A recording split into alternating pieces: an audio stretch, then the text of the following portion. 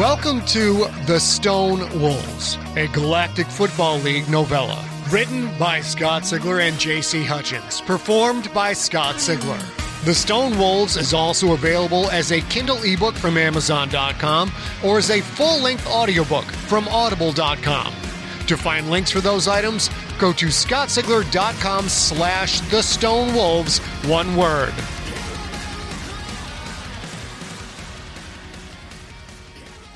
Hello, junkies!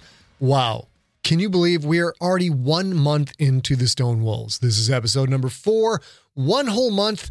My gosh, how time flies. Most of you have your hardcover copies of The Gangster by now, at least in the United States, but not everyone has them. We are still dealing with shipping issues every single day from the post office.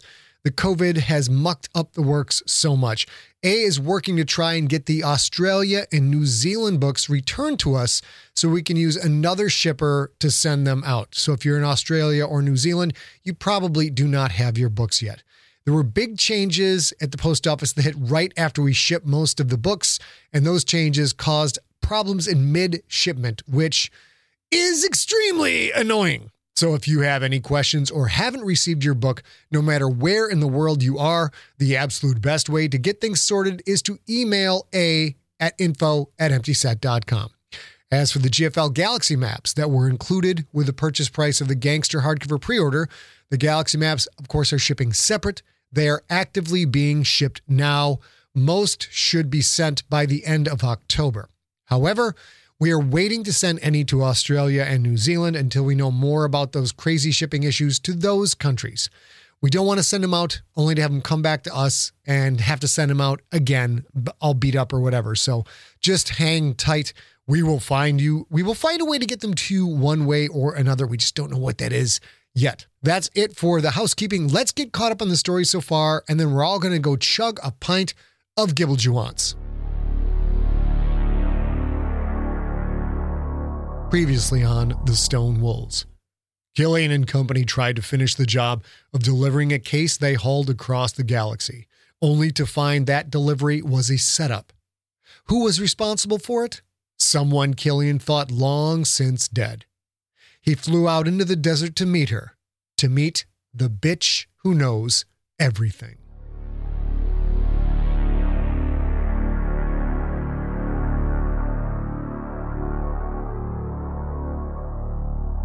"You're supposed to be dead," Killian said, gazing at his former lover across the campfire. "I placed a bullet on your headstone." Fanaka nodded. "An orphaner bullet. You still have that ridiculous gun and that amazing void cloak?" "Of course not."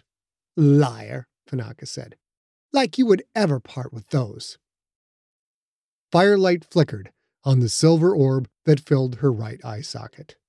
She'd lost the eye when a mission had gone wrong. He'd been there, after, at the safe house on Chichana, listened to her seemingly endless screams as the orb's biolink tendrils bonded to her optic nerve. "You didn't just place the bullet," she said. "You said a prayer. It was nice." "How did you know that?" She had set up surveillance at her own grave. He shouldn't have been surprised. "You're the one that gave me the nickname," Fanaka said. "Don't tell me you forgot." The bitch who knows everything. He had given her that nickname. It had stuck, and with good reason. Fanaka had ways upon ways of gathering intel. She rarely shared her methods, preferring to keep her cards close to her vest, with a hand that was usually akin to a royal flush. "Observing your own fake grave is a little much," Killian said, "even for you." "It's always good to know who your true friends are, and to learn who wants to piss on your grave. Literally." Killian grunted. "Someone did that?" "Considering all the sentience we swindled, abandoned, and killed back in the day, are you surprised?" He considered, shook his head. "I'm still with the guild, killer," Fanaka said. He flinched at the old call sign. "It always was your one true love," he said. "You chose it, over me." Something in his words made her good eye wince. She recovered quickly. She always had. As if no time had passed between them whatsoever, he knew she was going to change the subject. "I had to fake my death because the heat was on," she said. "The Vermata traitors were this close to finding out my real identity." Her real identity? 34 years since he'd seen her. A lifetime. "What is your real identity these days?" Fanaka smirked, but it was an affectation. She knew him better than anyone, and he knew her in kind. "Maybe you'll find out," she said. "They got close, which tells you how deep they are in the ZG. But what am I saying? It's not like you don't know all about running from the Vermata or the past. You're just as dead as I am, killer." She eyed him. He felt her gaze race over him, cataloging his appearance, sorting it all into some kind of gestalt. "For someone who is running from everything," she said, "I figure you would have cut the dreads. Kind of your signature look and all." He'd thought about doing that 1,000 times, but there were some bits of his past he couldn't let go. "Millions and millions of men and women with dreadlocks out there, Hopscotch." "Millions and millions that don't have your track record," she said. He nodded. "That's true. We don't exactly draw attention to ourselves. And besides, that track record is decades in the past. The galaxy has moved on. I've moved on. So should you." Her eyes narrowed. "How do you do it, killer?" "Do what?" "The aging thing. We haven't seen each other in decades, and I look it. But you don't." Killian laughed. "You just said I look like shit." She tilted her head slightly, studied him. "You do. You're flabby. You've lost so much muscle I can barely believe it. Looks like you haven't slept in a month, too. And your posture is garbage." "You're too kind." "But that's superficial stuff," Fanaka said. "You could fix that in a few months, if you wanted to. What I don't get is your face, your eyes. Honestly, killer, when I ignore that you've let yourself go, it looks like you haven't aged a day." She smiled, which is no surprise, right? Fanaka was one of the few people in the galaxy who knew how old he really was. "The fountain of youth," she said. "You ever going to tell me about that?" His time aboard the Keeling. "No, you know I won't." A log within the campfire popped. Embers shot up from the flames, swirled in the air, and were carried off. "You got what you wanted," Killian said. "I'm here. I was desperate enough to take the job, like you knew I would be. I took that third of the pay up front, like you knew I would. Did you think I'd kill that kid, and the case would just open when I splattered him all over the place?" She shrugged. "Once you were on Wilson 4, I knew I'd see you, one way or another." Fanaka had ignored his question. That was just like her. She didn't give out information unless absolutely necessary, or unless doing so served her larger objective. "You thought I'd kill him," Killian said. "Well, I got news for you. I don't do that anymore." She smiled, shook her head, looked off into the darkness. "A Grendenlin can't ungrow its fangs, killer." "So why this ridiculous run? If you knew how to reach me, why didn't you just reach me?" Her silver eye glittered. "A certain person out there wants me dead. Have you forgotten?" "Thorn. He's alive?" She nodded. "And as friendly as ever."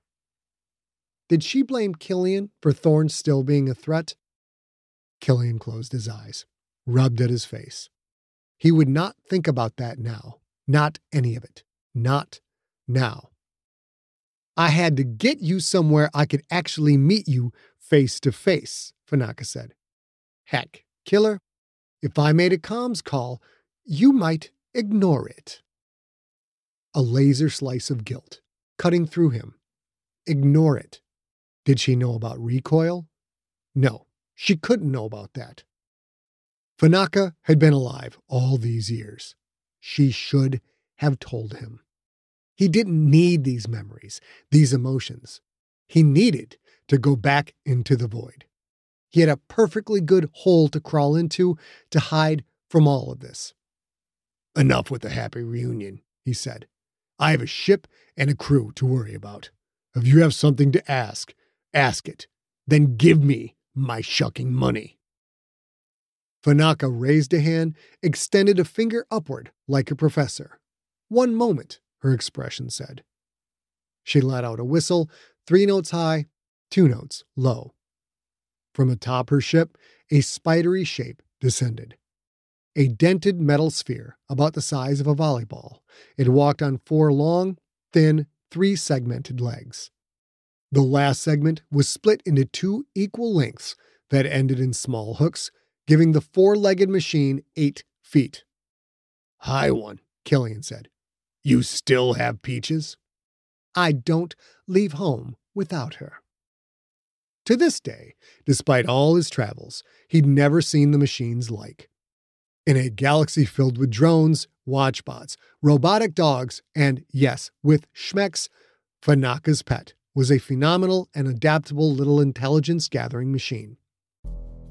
In the climate-ravaged world of 2072, the city of Pura stands as a miraculous green haven. Pura is a geoengineered paradise that protects its fortunate residents from the global catastrophes of heat domes, fires, floods, and droughts.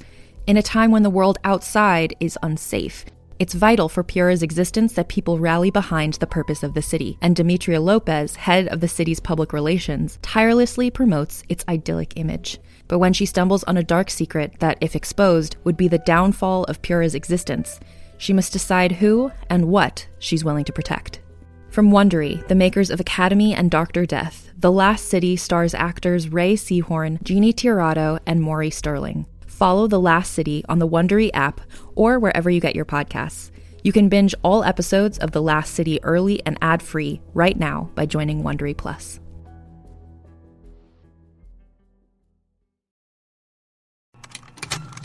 Contained herein are the heresies of Radolf Burntwine, erstwhile monk turned traveling medical investigator. Join me as I uncover the blasphemous truth of a plague-ridden world, that ours is not a loving God, and we are not its favored children. The heresies of Radolf Burntwine, coming January 2nd, wherever podcasts are available. Killian shook his head. You set up this meet. You saw me come in alone. You knew I thought you were dead. And now you think I'm here to hurt you? An ounce of prevention, my dear. Peaches scurried away, turned, started scampering in a wide circle. Killian knew it was scanning the area, mapping the surroundings into its memory buffer. It was checking for transmission signals, for weapons, for 100 other things. You finally gonna tell me where you got Peaches? Sure, Fanaka said. Right after you tell me why you haven't aged. Killian huffed a laugh. It surprised him. He didn't laugh that often. High one, but he needed a drink. He should have grabbed a bottle from the Careless Whisper before he'd left. The robot scuttled toward Killian. A blue light flickered from a tiny spot in its scratched, dented shell. It chirped a stream of guttural syllables that sounded like key, but if so, it was a dialect Killian had never encountered before. You're not carrying a gun, Fanaka said, surprised. No blade. Not even a communicator? Why bother? I knew it was you. I'm not the only thing out here, killer.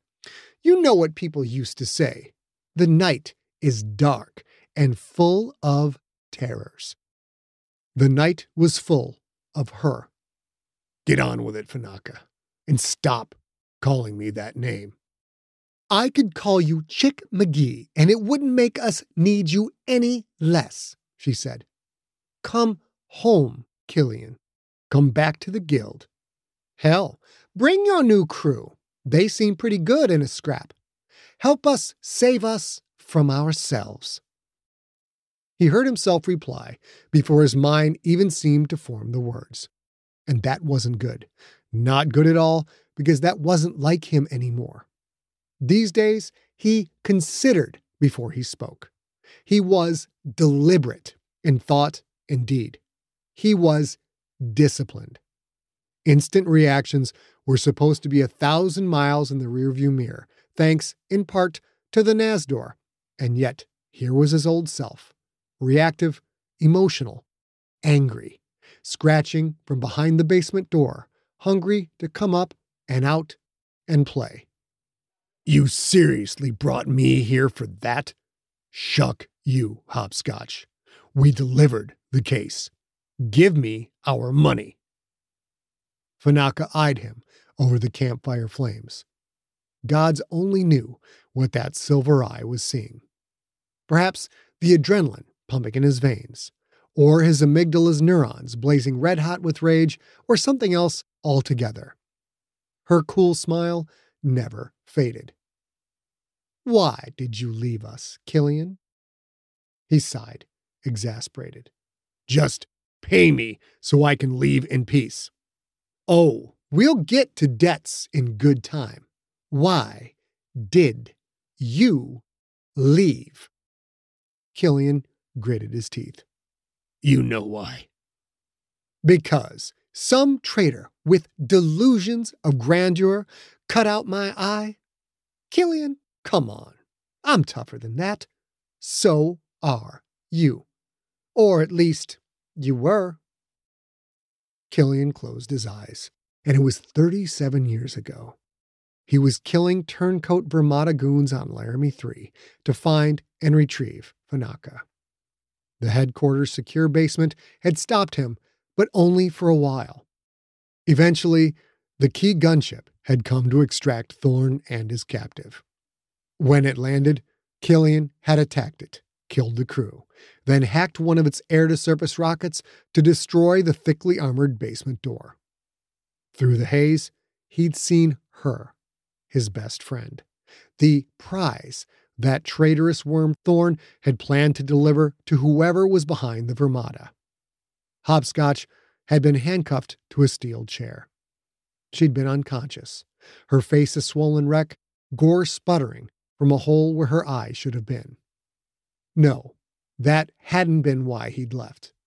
It was what had happened after that. The things he had done. The things he'd do if he joined up again. Fanaka squinted at him, as if reading his mind. It was war, Killian. Terrible things happened. The war is still going.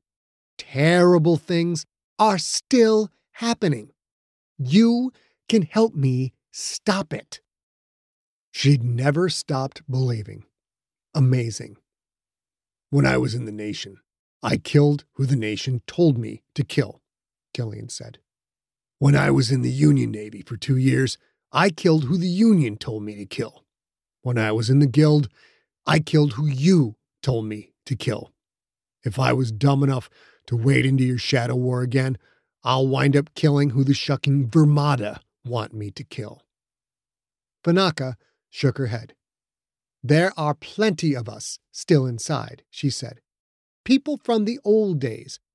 We're loyal to the mission. Destabilize the Creterakian regime. Eliminate the collaborators. Destroy the bats. Get them the hell out of our space. We're not running from our past, killer. Not like you. We're still fighting for our freedom. Killian laughed. It was a ragged, unpleasant sound. Let me tell you a story, he said. You ever heard of the emerald stingfly? Oh, for Christ's sake. Is this a science lesson or a folksy metaphor? Hell, knowing you, it's both. She was right. He didn't let that stop him. An emerald stingfly is a Makovi bug. I'll take your word for it. Here's how they breed, Killian said. The female of the species comes across a dredge, the Makovi equivalent of a cockroach, and stings it twice, in 2 precise spots on its body. The first paralyzes the dredge. The second one literally goes into its brain. It shuts off the dredge's escape reflex. Sounds like a badass bitch. Well, that's just the first step. The stingfly isn't done. She grabs the dredge's antenna and tugs it. The brain-damaged dredge follows, like a zombie on a leash. She takes him to her burrow and lays an egg on him. Now remember, the dredge has absolutely no desire to escape. He's perfectly happy, sitting in the dark, with a time bomb strapped to his abdomen. I know where this is going, Fanaka said. Sure you do, because eventually, out of the egg pops a larva, and it gnaws its way into the dredge's guts and spends the next week or so gobbling up his insides. But the larva does that in a way so the dredge is alive for as long as possible. The dredge knows it, as much as a bug can know anything, I guess, but it doesn't care. Eventually, the larva makes a cocoon inside the dredge. Not long after that, you've got a full-grown stingfly bursting out the dredge corpse. Ta-da! Fanaka rolled her eyes. The metal one reflected the firelight. Yeah, I get it. The Zoroastrian Guild is the dredge. The Vermada is the stingfly. Killian shook his head. The Vermada isn't the stingfly. God only knows what the stingfly is. The Vermada is the egg, the larva, the thing that's eating up the guild from the inside. It's been chewing away for 40-odd years, Fanaka. You can't beat it. The guild is a zombie now. Its brain has been skewered by something unholy, something superior. Hell's if I know what it is. Hell's if I care. But I sincerely doubt there's enough of the faithful still left to make a difference. You're a coward, Killian. Come back and help us. A coward? He was a lot of things, but that wasn't one of them. He'd single-handedly saved this woman's life and had taken 3 rounds and a knife slash in the process. How quickly they forget. But no, quickly didn't apply to this. He'd saved her long ago. Then he'd opted out of the fight. She had battled on while he stayed on the sidelines. You're a fool, Killian said. The bats control everything. There's no changing that. Get out while you can. Go find some happiness. They stared at each other in silence for a long moment. The fire blazed between them. I was happy when I was with you, Fanaka said. He winced. Fanaka moved a burning stick closer to the center of the campfire. When you quit the guild, when you left me, she said, it did more damage than Thorn ever could. Memories of her strapped to that chair, of her missing eye, of the bloody mess Thorn had made of her. She thought Killian leaving her was worse than that. The thought gutted him, filled him with guilt. As if any of that mattered compared to what he'd done during her rescue. I couldn't stay, he said. Not after. It was war. What I did wasn't war. It was a crime. A shimmer in her eye, the good one, wetness reflecting the firelight. It was a crime to rescue me? Did she know the things he'd done that day? Probably not. She hadn't known much of anything, not after what Thorn had done to her. But Killian knew. No matter how much he drank, no matter how many drugs he took, he knew, and he would never forget. You're alive, he said. That should be enough. She blinked rapidly. That excess wetness went away. Fanaka, putting her thoughts in order. You've lost your purpose, she said. You're not the same." He nodded. "So you finally understand. You can get that purpose back. I know you. I know what's inside of you. And look at you. You're a wreck. Without the guild, Killian, you have no life. Not really." She was wrong. He did have a life. Was it as thrilling as it had been in the glory days? No, not even close. But that didn't matter. Whether his body aged or not, people just got old. Once upon a time, he'd fought for governments. He'd fought for his people. He'd fought for all people. Now, when he did fight, it was for his crew. Only his crew. That was enough. And then there was the far deeper reason, the real reason, the one that scared him so bad he tried to block it out, just in case someone had developed real telepathy. If he ever got back in, if people knew he was in the business again, they might connect him to his son. His son, his only living son, deserved a life free of the dangers brought by the actions of a misguided father. His son, who probably didn't know Killian even existed. "I'm good where I am," Killian said. "I'm tired of... Hell, hopscotch. I'm just tired. Give me the rest of my money so I can go get some sleep." She stared at him, not with the analytical, measuring look she'd had before, but this time with raw, undeniable emotion. Pure reaction without conscious thought. She stared at him with disgust.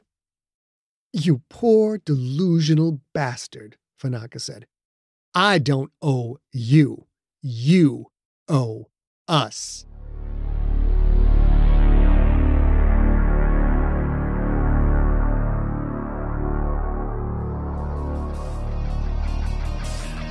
You have been listening to The Stone Wolves, a GFL novella, written by Scott Sigler and J.C. Hutchins, performed by Scott Sigler. Follow Scott on Twitter and at Instagram, where he is at Scott Sigler, and on Facebook at facebook.com/Scott Sigler. The Stone Wolves was directed by A. Sigler, engineered by Steve Rickyberg.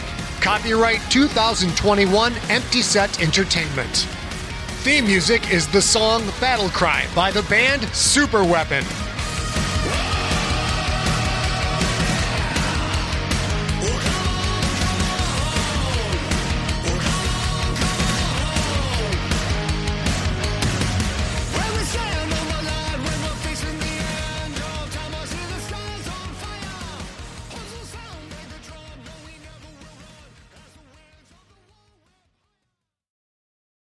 Hey there, this is Justin Bartha. I made a funny new podcast, King of the Egg Cream. It has the greatest cast in the history of podcasts with actors like Louis Black. I'm torn by my feelings for two women. Bobby Cannavale. You can eat it, or if someone hits you, you can put it on your cut. Melanie Linsky. I wonder what these marvelous things are that look just like boiled chicken feet. Jason Ritter. I can break things and pick locks and kill people. Michael Stuhlbarg. The whole point is to inspire people that they should make themselves better. Ari Grainer. No, don't whet its appetite. What are you, an idiot? Me, Justin Bartha. That's not just any egg cream, that's a Lemke's special. And all narrated by the hilarious Richard Kind. This is the story of Harry Dalowitz and how he rose from nothing to become New York's King of the Egg Cream. So if you like funny true stories, come listen to King of the Egg Cream, available wherever you get your podcasts.